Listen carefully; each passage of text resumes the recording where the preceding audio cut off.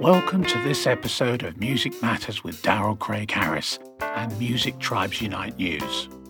Talking about all things music with celebrities, artists, music business insiders, and more.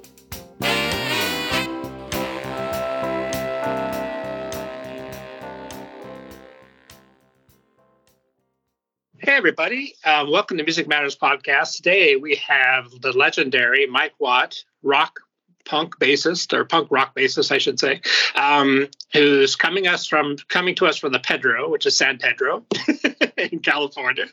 How you doing, Mike? I'm glad to be here, Darrell. Thanks so much for having me aboard. So you have such a long history with some amazing bands, the Minutemen, Iggy and the Stooges, and so many. And you guys have the second album out with your MSSV project that's being released. I think, is that actually being released today? Yeah. Now we got to remind people it's Mike Baghetta's project, but I'm really glad to be part of it. And it's kind of a different experience. You know, I found through all the years, you were talking about collabs, playing with different people. Right. And, I guess anytime you get on stage with more than one person, it's kind of a collab, it's an ensemble. But there's a lot of different ways to do that. Sometimes you're the shot caller. For example, with my operas, like Contemplating the Engine Room, Second Man's Mill Stand, and Hyphenated Man, I was asking people to take direction because I had this piece, right? Then you mentioned Stooges, also Porno Pyro, J Mascis in the Fog, right? Flipper and Tav Falco. This is when, usually in that case, you take the place of the dead dude, or the gone guy, I should say, because he ain't always dead. But you learn his parts. So actually, you're learning how to take direction, which I think is pretty healthy if you want to give it to other people. Exactly, yeah. Actually, life, too, I think is about taking turns. Inhale, exhale. It seems a lot of stuff have these dangling dualities, huh? And you miss out. I know some things try to point in the direction, just be the boss and you've won. But if you're the boss, there's going to be stuff you'll never learn. Right. So I think it's good to take different roles. The other ways to collab is kind of the thing where everybody brings their piece to it, which is maybe more a true collab. Yeah. Like we'll do a couple of your songs, we'll do a couple of mine. Or you put the pieces together with different parts. There's just so many ways. But with this MSSV project, first time I've ever had a cat write bass parts for me. I mean, D. Boone didn't even do that in Minutemen. Right. Wow. D. Boone, we grew up playing together. He'd just play it. I'd come up with a part the same way for my songs. So never had to show. But what Mike Baghetta told me he does is he gets one of these drum machines that can do samples. And it's got pads he can play. He puts bass notes in the samples. And then he plays the bass parts out like they were drums. Oh, interesting. Which kind of coincides. It's trippy because this is where my thinking is going with doing bass. You know, D. Boone's mom put me on bass when we were 12. I didn't even know what it was. But looking at pictures, right, it's Arena Rock Days, 1970, right? So, looks like a 4-string guitar. But as time has gone on, and you learn quickly it's not. more like a 4-string drum set. Right. And so maybe Mike Baghetta has something about composing this way. It's just a coincidence, but life's trippy that way. People come into your life, you come into their life. It's a trip, right? And hopefully if you keep your mind open enough, everybody's got something to learn from the experience. That's the thing, I think. And as you get older, you realize it's sometimes it's so much better just to listen and pay attention, you know. Like you think 12th grade, right? Or that master's degree or that PhD. No, the classroom's never really over until exactly the fourth act. Yeah. How did you first start playing? Was it them putting you on bass and Yeah. When I met him, she had played guitar when she was a girl. So she wanted her boy to play guitar. Okay. And then he met me and he brings me over to the house. Second day. First day he came to my apartment. Second day, I just moved there. from the Navy housing to these projects, and he was living in older projects here in Pedro. So she said, "You're going to have a band." And well, yeah, sure, anything to hang out with this guy, man. I just was way into him. So every band's got a bass player. So you'll be the bass player. And okay. Found out later it was kind of econo childcare, keep us in the house after school. That's But that's cool. I mean, like when you're a young kid and you play in a band, that's like the biggest dream ever, right? Absolutely. Like look at this example. One time I hear a neighbor, in the projects, the women, the mas are the strong thing, right? She's going, how do you stand all that noise and racket every day after school? She goes, I know where my son is. Right. She's a little paranoid, I think. But that paranoia actually helped me in Boone. Well, it's great too as a young guy, because I was kind of in a similar situation. I grew up with a single mom and started getting into music really young. And it's so great to have something like that that's yours and that gives you confidence, and you're not out doing bad stuff. You're focusing on learning how to play your instrument, right? I agree. Looking back, but in those days, you're wondering why things are happening. You don't know. Right. But yeah. So looking back, I can't thank her enough. By putting me on bass, by having us do, like you said, focus on something instead of getting in trouble. Yeah. And what drew you towards like punk rock? I guess you're kind of known as a punk rock, rock bass player. Yeah. How did that come about for you? Was that music that you loved, or? We graduate high school, San Pedro High, 1976. Now, all we know before that, see, when I look back on the movement now, I don't really think it was a style of music. You got to understand the situation. I learned this by helping out those Stooges guys for 125 months. Right. Because I found out in the 60s, there was a whole little club scene, little labels, garage bands. But it happened, we're 13 in 1970. So what we know, early 70s, this thing called arena rock. In fact, we never know about a club until the movement. So then when I'm looking back now, that's what I see it as, embracing this kind of older form, which goes back also to R&B and jazz, the little venue. How many bands were started at a club? How many bands were started at an arena rock show? Exactly. Those are kind of like Nuremberg rally. Weird kinds of ways to you're playing music, in the garage, right? You're playing in backyard parties, you're doing all that, right? Well, you can see how guys are just hanging out together in the bedroom, just trying to copy Blue Oyster Cult and Creedence songs off record. You see a situation where people are actually writing their own songs and playing for, and the gigs were trippy too. It seemed like they were just taking turns playing for each other. The guy you're standing next to, while you're watching this band, now he's on stage, and then that guy's like, there's no velvet rope too. It was like another thing. Communal vibe, right? Right, and you didn't have that definitely at an arena rock show, not at all. Right. So I can't really, and also in those days, Darrell, things changed so quick. So even a kid in the early '80s doing hardcore, bass guitar, slam dancing, and all this, it's a different experience than ours. He's not coming from arena rock. Actually, that's his first rock and roll. So, but we can share on the same thing. Humans are humans. A little age difference, whatever, or whenever you find out. Yeah, but it's the energy of rock music, right? It pulls everybody together. But that's the thing. I remember this band called Black Humor, and I think they were up in the city in the early '80s, and they had this song where the chorus, hippies and black leather jacket, whatever. But there was a line where the lady says, "The only thing new is you finding out about it." And so much it seems. Like even DIY, I found out Walt Whitman printed his Leaves of Grass in 1855 himself. So DIY, talking like goes way back. Labels, and it's a conservative movement in a way. It's an old timey movement. Nobody else will put it. He writes 12 poems. He thinks he's going to stop the Civil War with this. Right. Well, in his heart, the reality was whatever. But if you paid for it. Right. Well, we found out the same thing through the movement. If you paid the printing guy, your record could come out no matter who liked it or didn't like it. Right. almost a foist, right? Mm-hmm. But it's what, with art's a little safer. You're not hurting people. If they don't like it, they just leave. If they turn off the machine or walk out the hatch. Yeah.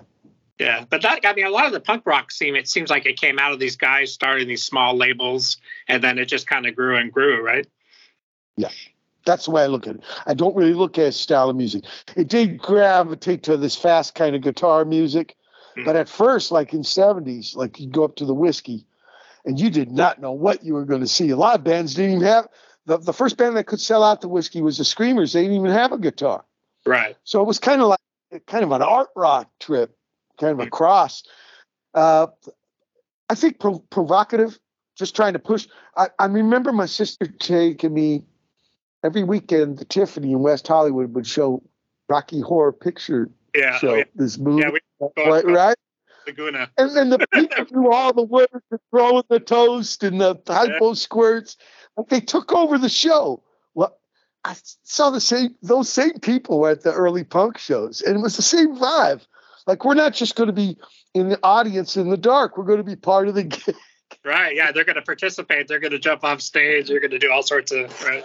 So you could see how, for outsider people like me and D. Boone, this is a very attractive situation. Yeah, you're like young kids. There's a lot of energy. There's a lot of girls, right? That's not a bad thing. Well, the early scene was a lot of ladies because it came from glitter and glam. Like I said, it's this connect with Rocky Horror. Right. They didn't feel of course, when the young guys with the slam and see, also it reflected in the dance, right? At first it was pogo. You got your own space up and down. Then it goes to slam where it's left. Yeah, the girls have to leave. So things changed like that, but it was very female at that time. And then when you're part of a minority thing, an underground thing, there's something attractive just about that. Yeah, you're feeling that in school. Right. Why not go to a place where you're kind of rewarded for it? Yeah. Instead of ostracized. Counterculture, and that's always attractive to people, right? Sure. And by that time, and remember, we're boys in the 60s, so all that stuff we're seeing, civil rights, anti-war, free speech and that, by the time you get to the 70s, that's kind of, it's arena rock and, right, yeah, whatever.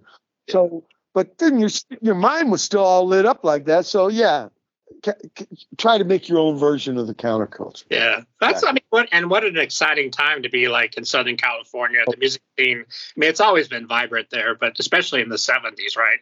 There was all sorts of stuff happening. Absolutely, but you look back, the Eagles, that troubadour country rock came out of SoCal. Before that, surf, and Fender guitars, and we've always had Canyon thing. Maybe not inventors, but we put our own spin on it. Yeah. How did you end up with Iggy and the Stooges? What's that story?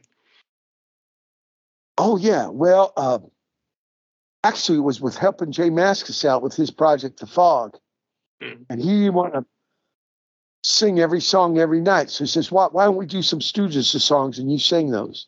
Because actually, the Stooges, the Ashton brothers, Scotty and Ronnie hadn't talked to Iggy in 29 years. Oh, wow. Okay. But when we come through on this tour with Jay Mascis, The Fog in Ann Arbor, around where he lived, Jay said, call him up. Because he used to come to my gigs. Right. Minutemen. Yeah. And Jay decides to take Ronnie on tour. So I think Ig heard about this and called Ronnie finally after all the, hey, I remember what Ronnie told me was Ig said, this indie guy is stealing my treasure. Ronnie told me, my treasure? He says, he's had my phone number because he's living at his mom's pad, right? Ronnie only lived out of his pad when they were in Hollywood a couple of years. He always lived at home. And so, anyway, I think that was kind of the thing to get the band going again. And then Ronnie kind of voted for me because of me playing with him, with Jay. Right.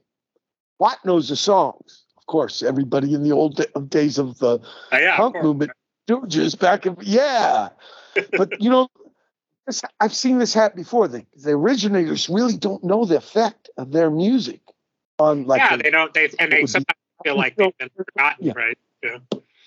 Right. So like Ronnie say, I felt like the old blues guy on the porch and people coming up to me. Yeah. Mm. But Yeah, that's how that happened. I mean, those are some really fun. Those are some fun based songs, right, to play, and that's some good. That's some good It stuff. was a weird coincidence too. I should tell you. Mm. Right around that time, right before I helped Jay Mascis, I got a sickness that almost killed me. Oh wow! It was an infection from riding bicycle, and instead of like lancing rub it on the seat, right? It's called the taint, or perineum's the doctor word, but taint where I grew up. Taint the asshole, ain't taint the balls, right? So you can. But anyway, they had to do surgery on me and all this stuff, and they had put a tube in me, so I couldn't play bass. Right, it came right in my bladder for. Oh wow! Yeah, that's no fun. I couldn't play. I hadn't stopped playing bass since D Boon's mom put me on it. Wow! Yeah. So when I went to, I couldn't do it. I thought this was supposed to be like bike ride. You never forget. So practice, I did Stooge, because Stooge is not a lot of chord changes, but a lot of feel. Yeah, right. So little doll. I found out later from playing with them that the bass line to Little Doll is actually from Pharoah Sanders' Upper Egypt, Lower Egypt. Oh, that's funny. Yeah. Yeah, those guys are still listen on parts, right? TVI's got one Motown beat. Yeah, they all.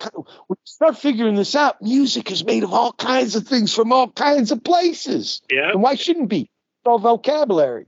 That's why I'm really, really on a warpath against this idea of genre, because I really believe music is music. Yeah. And these other things, even though it might be some people perceive as a shortcut, it ends up cheating us out because, my tribe doesn't listen to that drum beat. Yeah, right. Yeah, you want to be You're cheating. Yeah. Totally agree with you there. So how about it was the reality of my sickness and having to practice and get strong again, and then the coincidence of these guys finally talking again. And then when we did the gigs, 125 months of them, I thought it was going to be one gig at Coachella, right? It was like almost 13 or 10 and a half years. So nobody's their age at the gig. In fact, they're not even my age. Their kids wanting to know where this band who was responsible for their movement was like. It was trippy. People 20, 30, 40 years younger than them. They want to see the real deal, right? Yeah. And I would have never planned this when I was starting to play with D Boon, Yeah. But, in that music, and I mean, all the bands that you've been in were so influential, I mean, obviously not only in the Southern California scene, but globally, that music is just so beloved. And now it's people have turned their kids onto it. They turn their grandkids onto it, and it stays alive, right? Yeah. That's the only way. If you make it a kind of form or something, a brand, so it goes. But if it's something dynamic, you know what I'm saying? Let's say you got that guy, you got clay, and then that guy puts it on the wheel and makes up his best coffee mug out of it. It's forever going to be that coffee mug. If it stays clay, whoever's wheel on that wheel, right? That's I would like to see things in it. Yeah, and it keeps growing and changing, and then younger kids come up with their own version, and that's sort of how it's always been with music, right? Absolutely. For example, literature. You can use every word that's already been invented, not invent one word, and still have a very original novel. Exactly. Yep. That's the way. What's your feeling on songwriting? Is that something that you love to do? Do you like writing in a group? Do you like writing by yourself? What's your approach to that? In fact, I think that's one of the future roles of the bass. Like the bass has always been a support thing, added on last. Right. Reggae. It's first in reggae. Yeah. I got to see Bob Marley in '79, Family Man Barrett, great. And it was at a basketball, it was at Pauley Pavilion, but still, that sound man got him in there.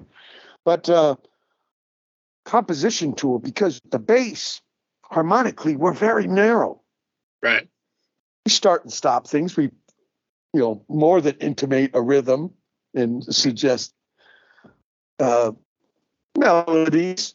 But harmonic-wise, we really leave it free to your collaborator. Whereas if you compose on piano or guitar, you're already painting those guys. It seems like bass, you could still come up. Yeah, some people say to me, "Yeah, why didn't you write it on kick drum or cymbals?" Yeah. Not enough information. But a guy like Nels Klein, he loves it. Mike, we get it too. And you look like John Deacon. Room. Yeah, John Deacon from Queen wrote some of the best Queen songs coming from a bass player perspective.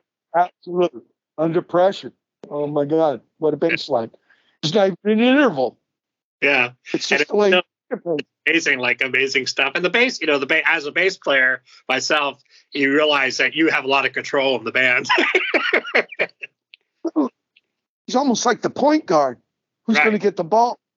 Yeah. Yeah. They're going to go where you go. Pretty much they have to in some ways. I remember I had to do this interview last year for the AM radio station who does the Dodgers. You're right. Because they got their guys is a Pedro guy. So let's talk to another Pedro guy, Watt. And so the guy asked me this question: "What are you trying to do on the bass?" And I can't, this is the Dodger listening audience, so let's not get too mute or Watt. So I think closest note, probably that kick drum. I'm trying to dance with the kick drum. And the dude got it. Yeah, and just make people nod their heads and make them catch the groove, right? That's if you're doing that, then you're winning. Feel it almost more than hear it. Right, exactly. That was kind of the most for me with James Jamerson and those guys and Bob Babbitt. Like it's almost like we all owe that man. Oh my God, we owe that man. Yeah. Yeah, they kind of reinvented the wheel a little bit. And plus they had amazing arrangers that really gave them some really good stuff to play over, right? He comes from stand-up too. Right. So he did have foundation. Some of these guys, oh my God, John Coltrane, Mr. PC, right? He writes a song for him. Yeah. Sure, Miles Davis can write John McLaughlin a song. John Coltrane wrote Mr. Paul Chambers a song. And just all kinds of guys. Jimmy Blanton, Duke's band. And the stand-up, I think, James Jamerson going for... Because if you look at all the other early electric bass players, they're all guitar players looking for work. Right. James Jamerson is one of the guys who actually comes over from the other side. Charlie Mingus said, "No way." I'd say Lionel Hampton tried that with his guy, It's this big beef I read about. Atlantic Records tried to make some summit with a young Stanley Clark and Charlie Mingus. And I'm going to teach you take the H. I don't need to learn take the H. This kind of shit. Right. Get out of there. James Jamerson, he's the guy. He doesn't have to talk about it. He just does. There's no role for it yet. They can't really record this right, especially for AM radio. And like you said, to match those arrangements with the great singers. Because I also think Jameson's also listened to the singer big time when he's composing, right? Also, right? No headphones. They're listening to the whole thing. So he's getting big picture. I think this is very important. Yeah, that's bass actually players play. I think Jim Bergantino told me he calls them pajama players. They only play by themselves, and that ain't really bass. That's like, hey, you want some stew with that salt? Exactly. No, man, you need the big picture. Yeah. And how the bass going to aid and abet. We already agreed there's a lot of power with this, right? Now, how's that power going to be wielded? Yeah. James, great helper with us getting some wisdom that way. Yeah. And I think part of his background. Yeah, and he was and he had there were so many great songs to play over. that helps too, right? Dude, it's on like 200 top 20 singles. I think he's on 200 of them, and his name's only on one. What's going on? At Marvin Gaye. Well, it's Marvin made. And a lot of people, again, would think of you as a punk rock bass player, but I mean, you listen to everything, obviously, and you're like me. I'm just a lover of the instrument. Like, I don't really categorize anybody, and everybody has something to contribute, right? Yeah. Even as a bad example. Yeah, that's I tell you what, I've always said I can go see a 15-year-old kid play, and he'll do one thing. I'm like, wow, I never thought about that.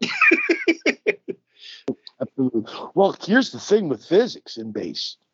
The more notes you play, the smaller you get. So a guy or a woman just starting with the Econo thing, really good bass line. Right. You get all credited and you get punished. Sure, that God fusion's at the end of the hall asking you to crawl on your knees. But you know what? In terms of the big thing, that bass line is Psycho Killer that Tina Weymouth did. Mm-hmm. Boom, boom, boom. Sometimes not knowing provides the clue what can help a tune. Remember, that's the thing that when you, like you said, James Jamerson had all them great tunes to play to. Mm. Yeah, like you mentioned too, it's a lot of these days online you see all the gospel chops and I mean, God bless everybody, it's cool, but like it's nice to just hear good solid quarter notes or just pounding it out, right? That's so powerful. He improvised too a lot though. That what's going on? You know, he was on his back, right? He's drunk. He didn't know about Sesh. They found him in a bar. Right. So he's you know, well, that's where the jazz musicians are great, where they can do stuff like that. They can serve the tune and still improvise and reinvent in the moment. Mm-hmm. Yeah, what a gift.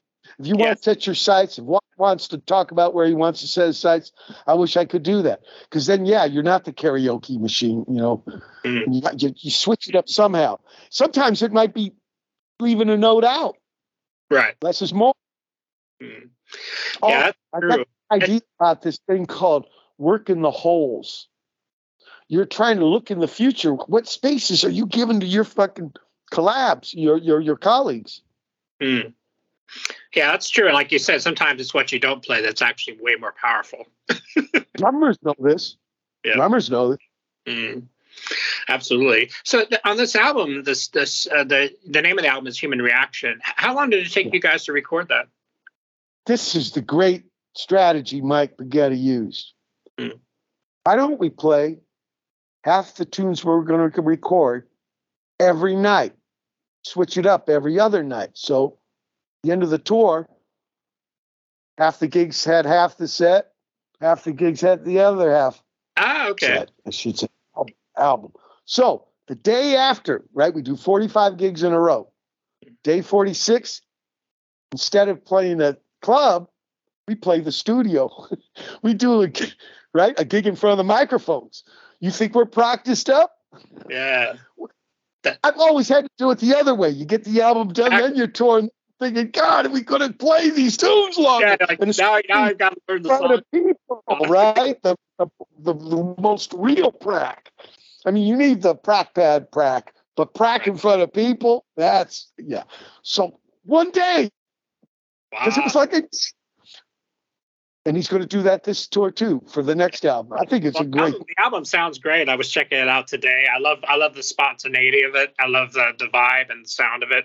I like the rawness, which today some stuff is so overproduced. It's nice to hear guys in the studio just rocking. You know, I think almost all of them were first takes.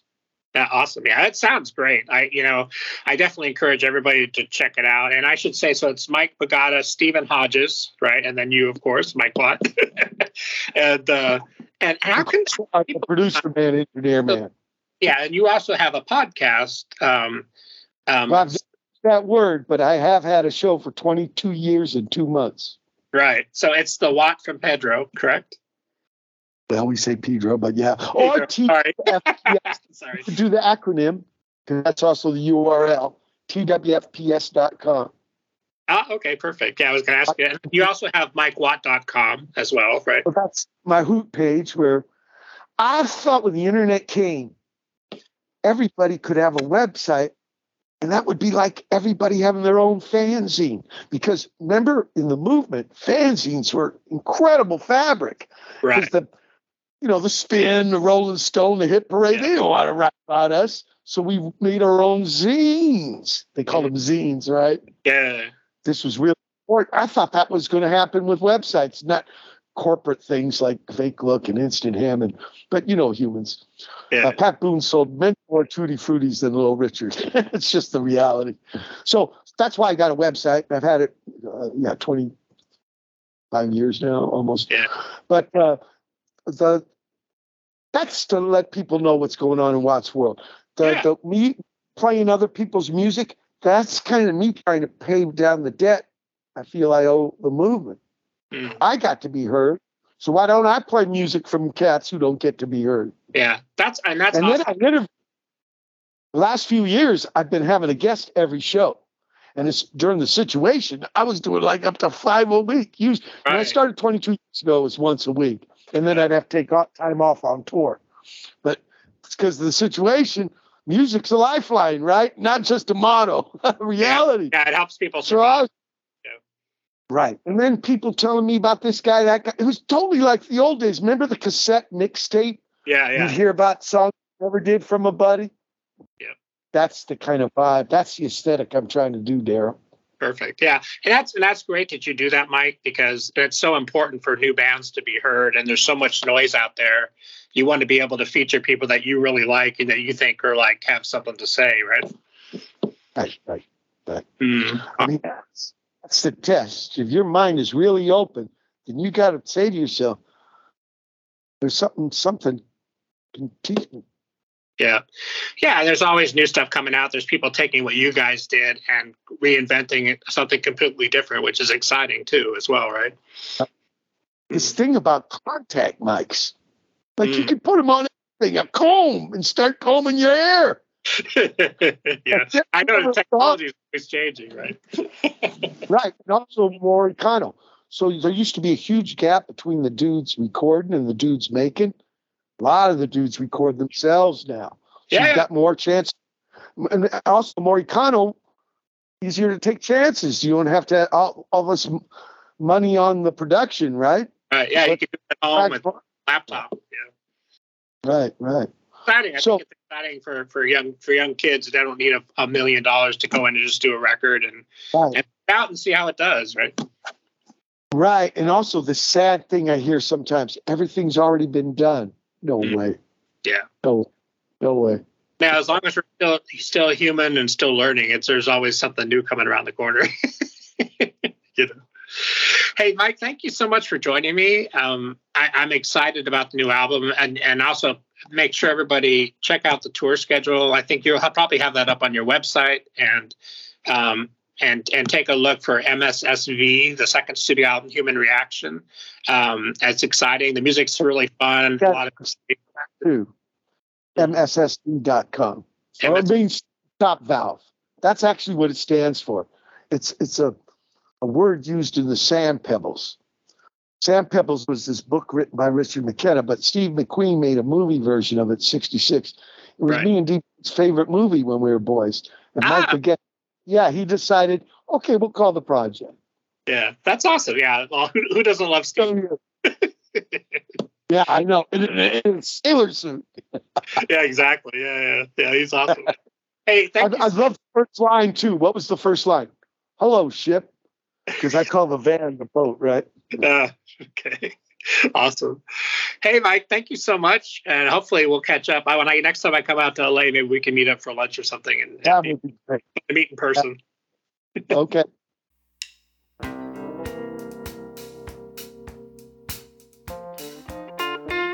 Thanks for joining us. Subscribe to our podcast. Follow us on our social media channels for upcoming guest announcements. And keep up with the latest at musictribesunite.news.